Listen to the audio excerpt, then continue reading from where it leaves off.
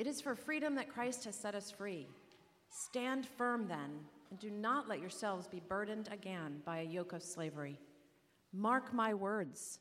I, Paul, tell you that if you let yourselves be circumcised, Christ will be of no value to you at all. Again, I declare to every man who lets himself be circumcised that he is obligated to obey the whole law. You who are trying to be justified by the law have been alienated from Christ.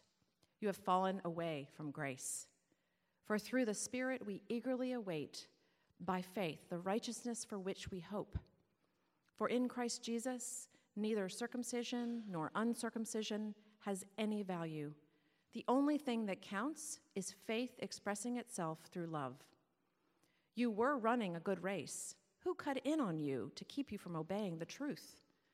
That kind of persuasion does not come from the one who calls you. A little yeast works through the whole batch of dough. I am confident in the Lord that you will take no other view.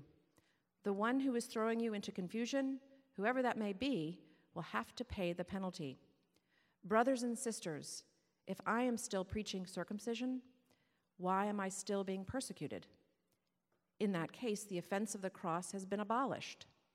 As for these agitators, I wish they would go the whole way and emasculate themselves. You, my brothers and sisters, were called to be free. But do not use your freedom to indulge the flesh. Rather, serve one another humbly in love, for the entire law is fulfilled in keeping this one command: love your neighbor as yourself. If you bite and devour each other, watch out, or you will be destroyed by each other. This is the word of the Lord.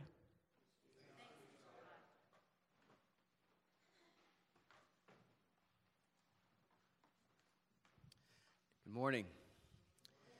This fall, we've been studying the New Testament book of Galatians, which is a letter that the Apostle Paul wrote to some early churches.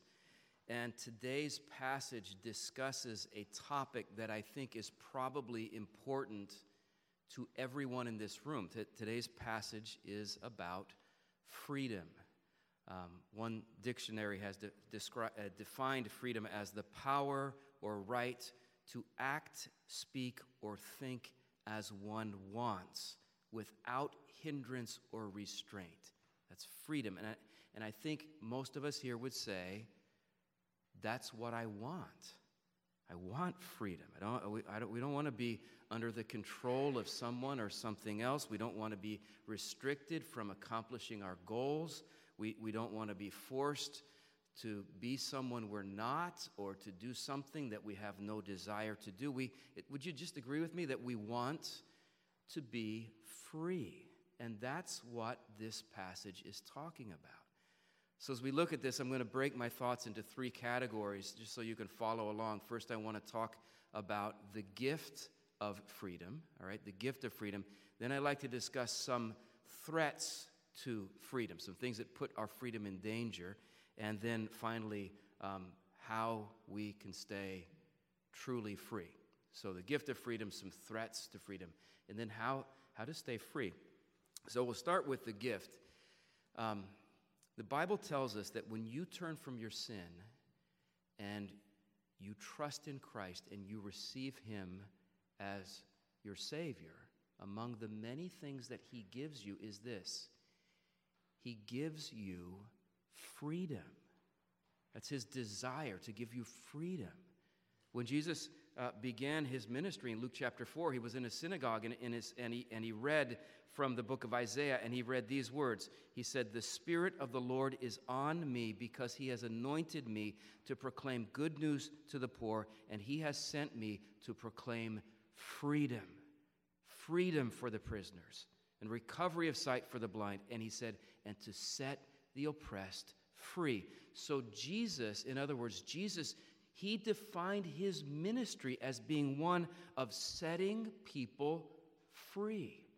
In John chapter 8, verse 36, He said, "If the Son sets you free, you will be free indeed." 2 Corinthians chapter 3 says, "Where the Spirit of the Lord is, there is what? There is freedom." So guys, just understand this. God's desire for us in Christ is to bestow upon us the gift of being free, the gift of freedom. And you see that in today's passage, both at the beginning and at the end of the passage. Verse 1 says, it is for freedom that Christ has set us free. And then verse 13, you, my brothers and sisters, you were called to be free. So in Christ, God's desire is for us to be free. And here's the reason I point that out. The reason I point that out is because there's a very common misperception that a lot of people feel inside. Have you ever felt this? There's a common misperception that if you really give your life to Jesus Christ, just unreservedly say, God, I'm yours. Christ, I'm yours. There's a fear that if you do that, he will take freedom away from you. He will stifle your individuality. He will put an end to all your joy. He will bind you up with all kinds of meaningless rules and restrictions. Have you ever felt that? A lot of people have struggled with that fear, and it's very common to experience it. And so what I just want to tell you, and I don't know if you believe this or not today, but what I want to tell you is, if you read the Bible, you will discover that, listen, that is not God's intention at all. The Bible says that God created you in his own image, meaning, among other things, that God designed you, God designed every human being for dignity, not servitude, dignity and honor and significance and freedom. God designed you for freedom. And when he works in your life through Jesus Christ, that's a gift he wants to give you. The gift of freedom. So, the apostle in this passage is talking to some Christians to whom God has given this gift, and he's warning them of things that might place that gift of freedom in jeopardy. And that's the second point I want to talk about, two particular threats to the freedom that we have in Jesus Christ. Two things that put our freedom in Christ in peril. And theologians will often use two specific terms to refer to these two different threats.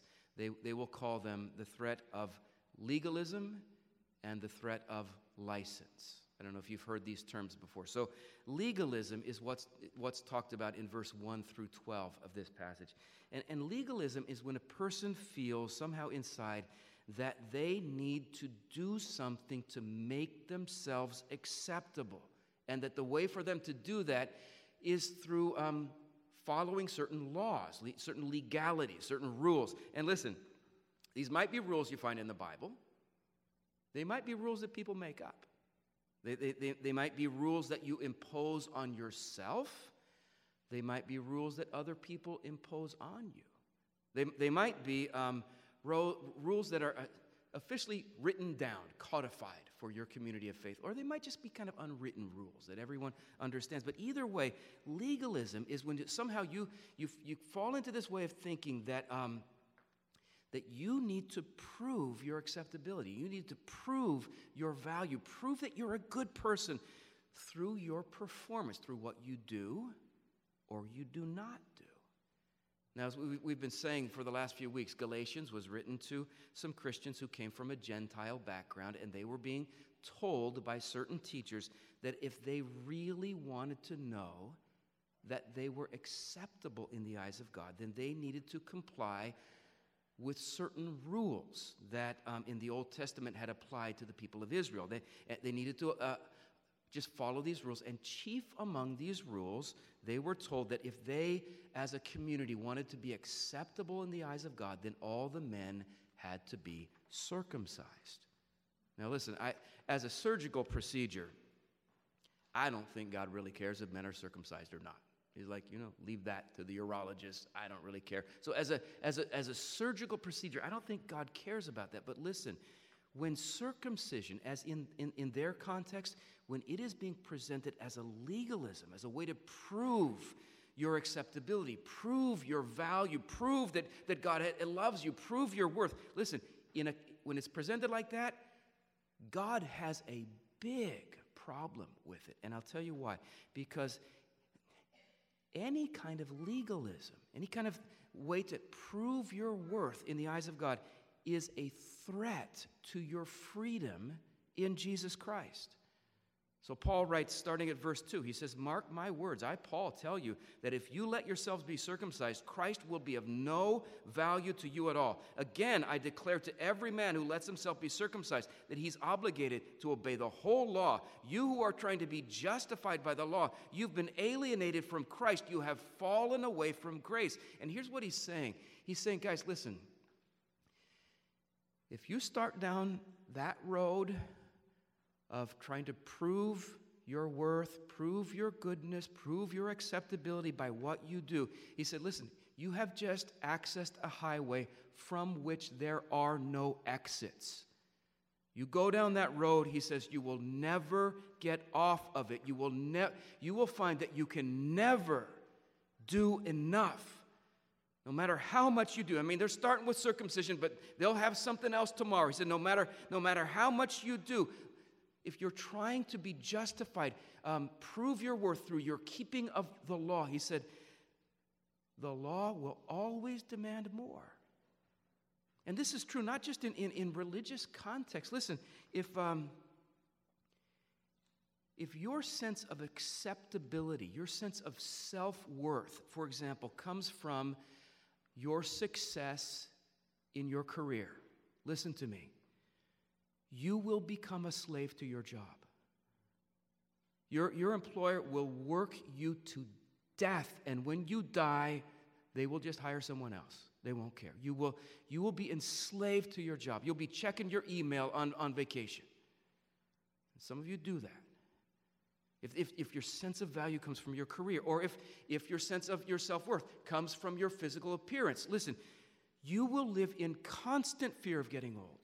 You will live in constant fear of gaining weight. You live in constant fear of, not being in the latest style. Or if your sense of acceptability comes from keeping people in your life happy. Listen, you will be imprisoned by the opinions of others. You'll find yourself not free anymore. And to kind of bring it back to the context of Galatians, if, Christian, your sense of worth comes from your moral performance. I'm a good person. I do good things. When you sin, and believer, you will sin, your only companion will be despair.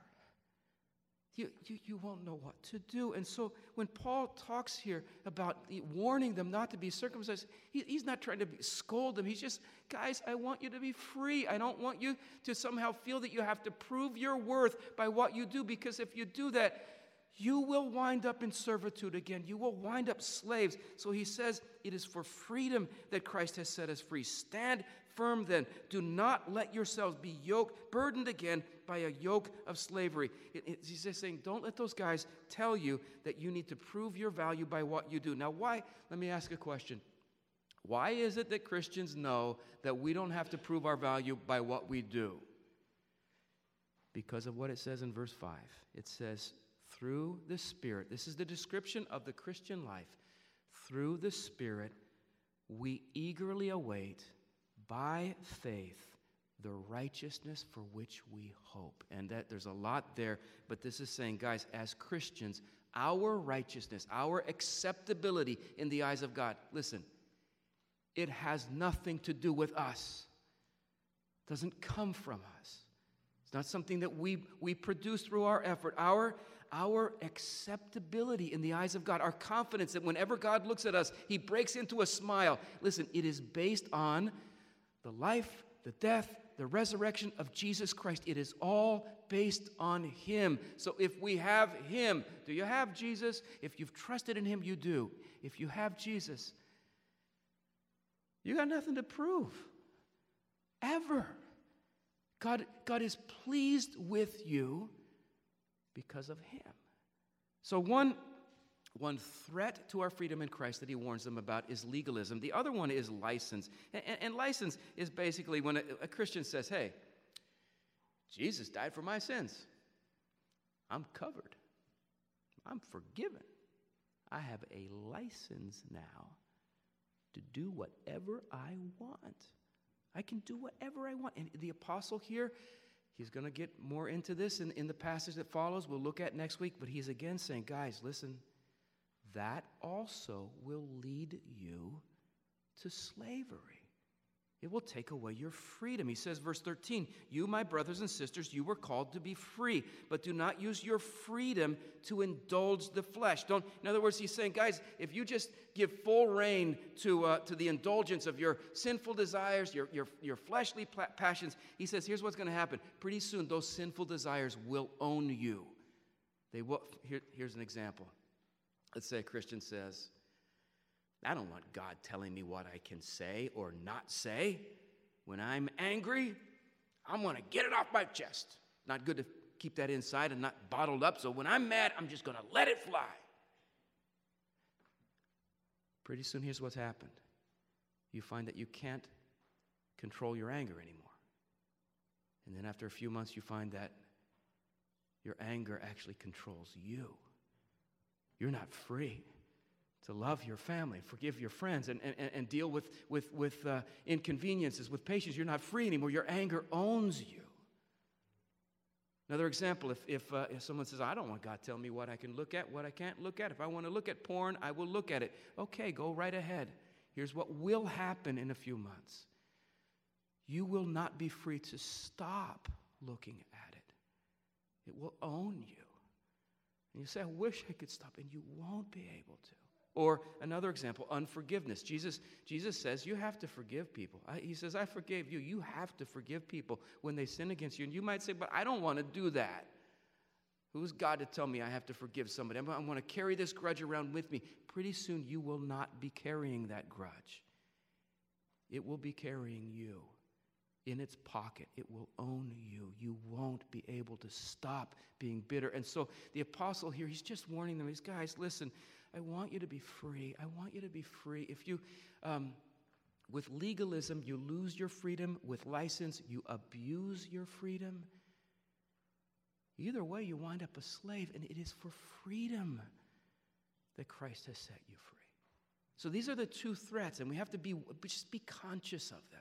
Be alert to them. Whenever we will find ourselves kind of falling off, one side or the other, immediately run to Jesus and say, oh, Jesus, forgive me, please. I started to just use your grace as a doormat to wipe my feet on, just a license to sin. Forgive me. Call me back. Or you find yourself drifting into some kind of legalism. Here's how I know I'm becoming legalistic. I find myself being very self-righteous and judgmental of people who don't follow the rules that are easy for me to follow, right? You find yourself over there, you run to Jesus again, say, oh, Jesus, forgive me. But keep me from that threat. I want to be free. So these are the threats to this wonderful gift of freedom. Now, the final thought that I have is how can we stay free? We have these two dangers to our freedom. They're constantly there. How can we just remain free in Christ? And I think the answer, or at least a clue to the answer to that, is found in verse 6. This is a key verse in this passage. Verse 6, Paul says, for in Christ Jesus, neither circumcision nor uncircumcision has any value. And then he says this, the only thing that counts is faith, expressing itself through love. And when he says expressing itself through love, he's saying that he's not just talking about faith, some kind of intellectual assent to historic Christian creeds. He's not just talking about faith that expresses itself through your words. It's real faith. It expresses itself through love, right? It's faith in Jesus Christ that changes your life. So here's the big question. 500 years ago, the Reformers, they wrestled with this question. What does it mean to have faith in Jesus Christ? If he says the only thing that counts is faith in Jesus. What does it mean to have faith in Jesus? As the Reformers wrestled with that, their one basic answer again and again was this. Here's what it means to have faith in Jesus. You trust him. It just means to trust him. You trust him as your Savior, meaning what you do is you look to what he did on the cross, and you trust that because of that, I am forgiven of all my sin. You trust him as your Savior, and You trust him as your Lord. You trust him to be your king. You submit your life to his direction. You submit your life to his control. You trust him, and you have freedom. Now, I'm just going to pause and say that sounds strange. Did that sound strange to you? For me to say, the way to be free is to submit to the control of Jesus as your Lord. I mean, the question you're going to ask is, how does that make any sense? How can submitting my life to someone else's control give me freedom? It seems like the exact opposite of freedom. Well, I would say this. There are different kinds of freedom.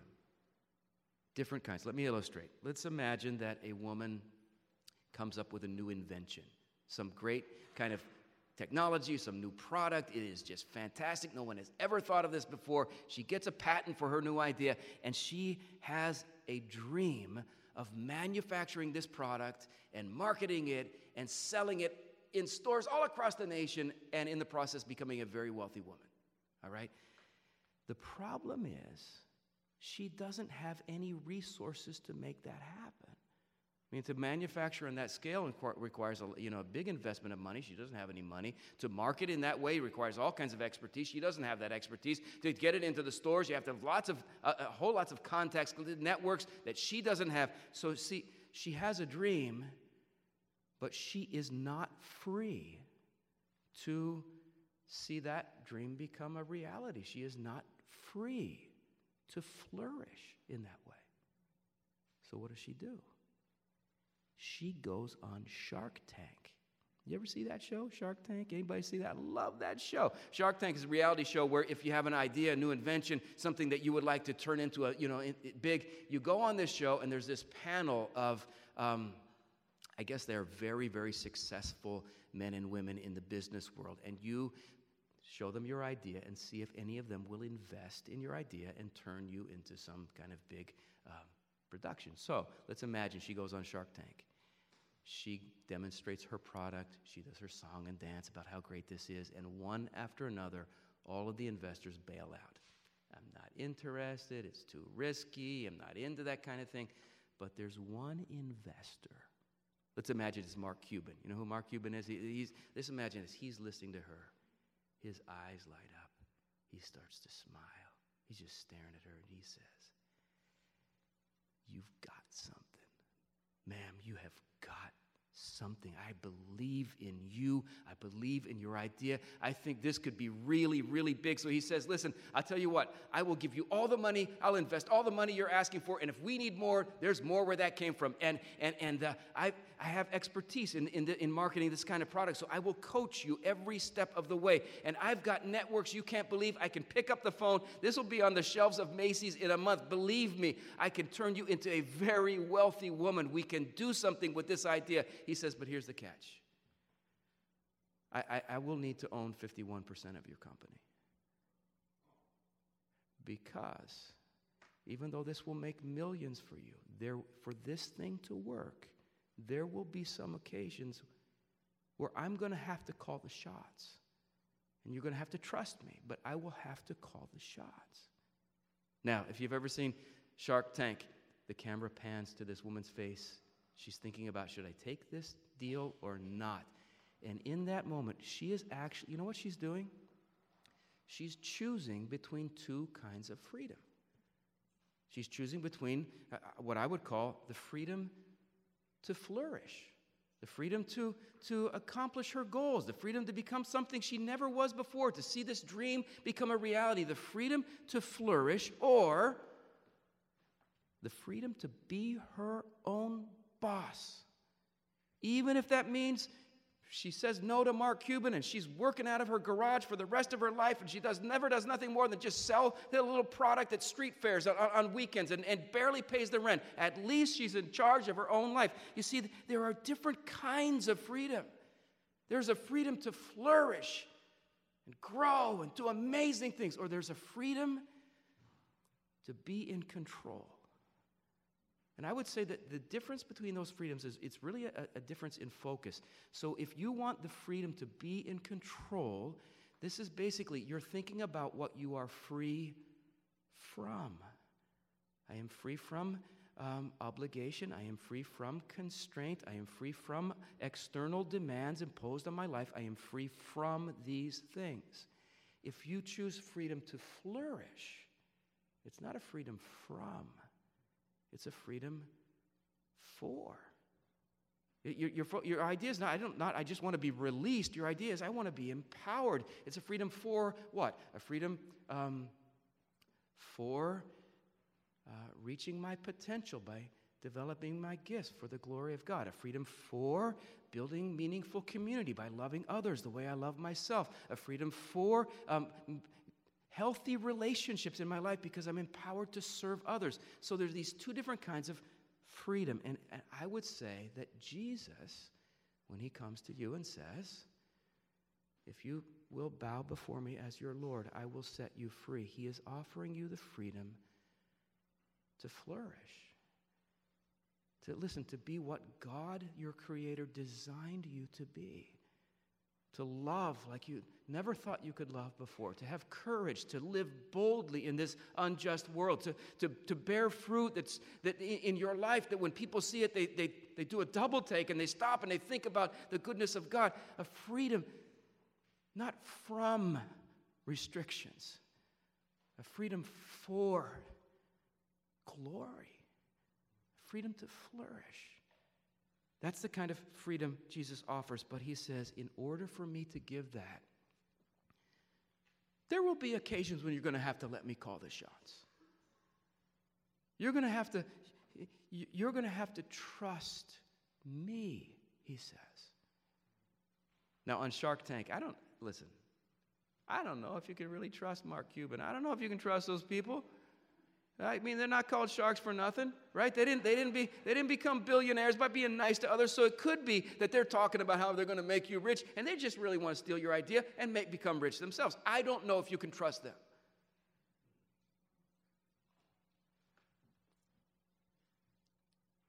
But guys, Jesus has nail scars in his hands. He has nail scars in his hands. Do you think that you can trust him to have your best interest at heart? Do you think you can trust that he loves you, that he's not out to destroy you? Christian, he died for you. So when he comes and says, bend your knee before me as your king, submit your life to my control, I will give you freedom to flourish like you never imagined. I think he's someone you can trust. C.S. Lewis said the consequence of parting with our last claim to freedom is real freedom. That's what you get through Jesus. So it is for freedom that Christ has set us free. My brothers and sisters, you were called to be free. God wants to give you the gift of freedom. How do you get that? How do you keep it? The only thing that counts is faith. You bend before Jesus, and you trust him, and you say, I'm yours. Let's pray and ask for grace from God to do exactly that. You are the king who sets his subjects free. Sometimes, Lord Jesus, our hearts struggle to believe that. So today, as we come to the table and we're reminded again of the price you paid for us, would you, through your Holy Spirit, fill our hearts with the kind of faith that can trust your love. In Jesus' name we pray. Amen.